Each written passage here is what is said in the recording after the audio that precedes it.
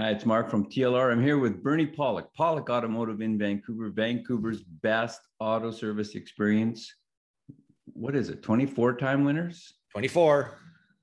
Best auto repair in Vancouver as voted by their customers. And today we're talking about a Porsche 911. How are you doing, Bernie? Doing pretty good. So this had the infamous IMS bearing problem. What was going on with this vehicle? So the vehicle got towed to our shop with a sudden humongous oil leak developed in the vehicle. We didn't know it was an IMS problem, but we did know there was a huge oil leak that had developed. Was there any diagnosis you had to do to find the oil leak? Well, it wasn't our traditional, there's always a diagnosis of some form, but it wasn't the usual, let's add some UV dye, clean something, drive it around the block. It was basically as fast as we could pour the oil in, it was pouring out. So there's a pretty severe leak coming from somewhere. Either that or the engine drain is not in there anymore. Well, yeah, that wasn't the case. So the oil was pouring out in the bell housing area. So either, something happened to the IMS bearing, the rear main crank seal had blown out, or something catastrophic had cracked at the back of the engine. So we figured pulling the engine out was the next step to the process. So we pulled the engine and transmission together as a unit, separated it, and proceeded from there. What did you find? So we found the IMS bearing had basically broken. There's a bolt that holds the IMS bearing to the collar. It was missing, gone, and there was oil just pouring out of there. So next step, of course, is pull the IMS plate out and see if we can replace the IMS bearing. So that bearing had failed. Did you replace it? We weren't able to because the bearing had basically grenaded, it just destroyed itself, and this vehicle requires a complete engine. So why are we doing this podcast? Because we're talking about why you should replace your IMS bearing way before there's any issues. That's kind of the purpose. So we can get into some pictures. We can talk some more while we're looking at pictures. So there's basically what we found. We took the engine and transmission apart with the flywheel off. You can see the rear main crank seal in this area, and the red arrow points to the IMS plate. There's a hole in the middle, and you can see it's kind of fresh oil that's run down here. And that is basically where there used to be a bolt and a shaft that sat in there, and that had basically broken off. Very bad thing for that to occur. Next pictures, what do we got? Again, a close-up view of the IMS cover plate. There shouldn't be all that metal laying around in there. Metal in? Well, just looks like it's been sandblasted and there's still sand in there.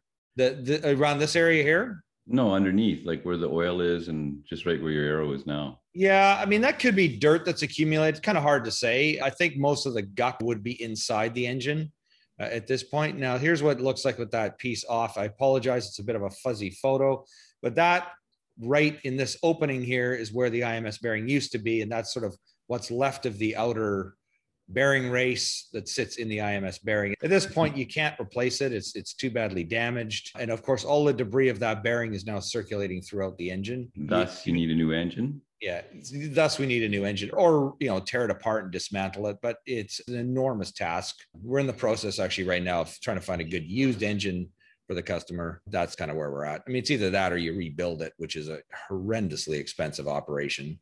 There's the plate. This is where the bearing once sat. You can see, a lot of wear and crap around this area too.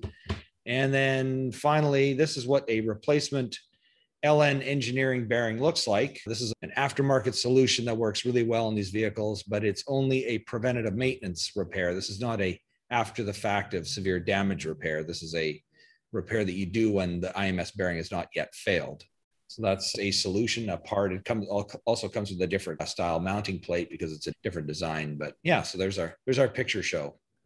So what does the IMS bearing do? So what it does is it basically holds the intermediate shaft in place. And what the intermediate shaft is, the purpose is basically it's an overhead cam engine. There's timing chains that run from a lot of engines, they run directly from the crankshaft to the camshafts. But in this case, the engineers at Porsche decided let's run an intermediate shaft, which slows the speed of the timing chains down to the camshaft, cuts them in half. So it seems like a pretty neat idea. Unfortunately, in the design of this bearing is not lubricated by engine oil. It's a sealed bearing, so it only has a limited lifespan. Of course, they don't tell you that. It's not part of the maintenance because they never designed it that way. They didn't think about that far. There was actually a class action lawsuit that occurred a long time ago about these bearings, and I don't know much more about it, but it's out there. So they had these things fail under warranty as well, but Now, anyone who owns one, of course, is left holding the bag and you need to replace it yourself. But that's basically what the IMS shaft, what the purpose is. So does it matter whether it's air cooled or water cooled? Because there was a change somewhere in there with Porsche.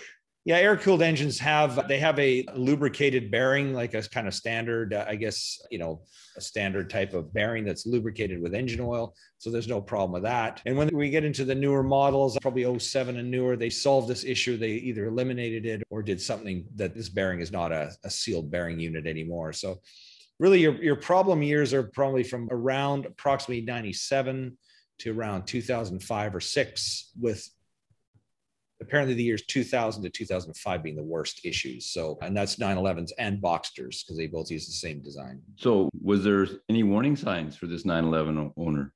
No, there wasn't. And we just did a service, I think a month or two previous to this, changed the oil. There was no, we generally look at the oil. There's no debris or particles or anything to be found in the oil. I mean, we didn't cut the oil filter apart. Perhaps we should have, maybe we would have seen something, but many times these bearings will fail internally. The bearings start wearing out and collapsing, and they'll just suddenly give out all in one kind of puff, I guess. It's not exactly grenade explosion. Yeah, they just kind of explode. So that kind of thing happens. So you can get magnetic drain plugs, oil drain plugs, which are a good thing to see if there's any metal debris forming. Really, a lot of times there's just no warning. We did have a Boxster once where there was a screeching noise in the engine. We did actually, that bearing was in pretty bad shape. We did actually replace it and the engine seemed to survive, but it wasn't like this where it completely blew apart. So what's the way to prevent it from happening, from having the grenade explode? You basically need to replace this bearing. I mean, it's that simple. If you don't know when it's been done, get it done. This L&N Engineering, they have a couple of different options. They also have a solution where you can actually get a bearing that's lubricated with engine oil, which is a more expensive option. I don't know if it's necessarily worth doing, but I'd say if it was my own car, I'd figure, you know what, I'd do it. And then if I was going to keep it long enough, I'd say within 10 years, I'd replace it again. That's kind of the way to go. It's a maintenance item and you just got to treat it like that. So if you don't know when it's been done and you can't find any hard evidence that it's been done, I would just go ahead and do it. It's expensive, but way cheaper, a fraction of the cost of replacing an engine. So a little hidden surprise for the 911 and Boxster owners of a certain vintage. How are 911s overall for reliability? Super reliable vehicles. I mean, this is the only thing really that, in my opinion, that's really bad about these vehicles. Other than that, they're excellent. For a sports car, they run well. They just need some basic service. It's a great car. Really, overall, not that expensive to maintain for what the kind of car it is.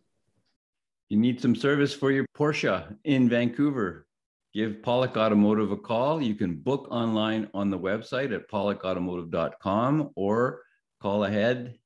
Check when they're actually open. You got to call and book because they're busy. 604-327-7112 or our YouTube channel, Pollock Auto Repair.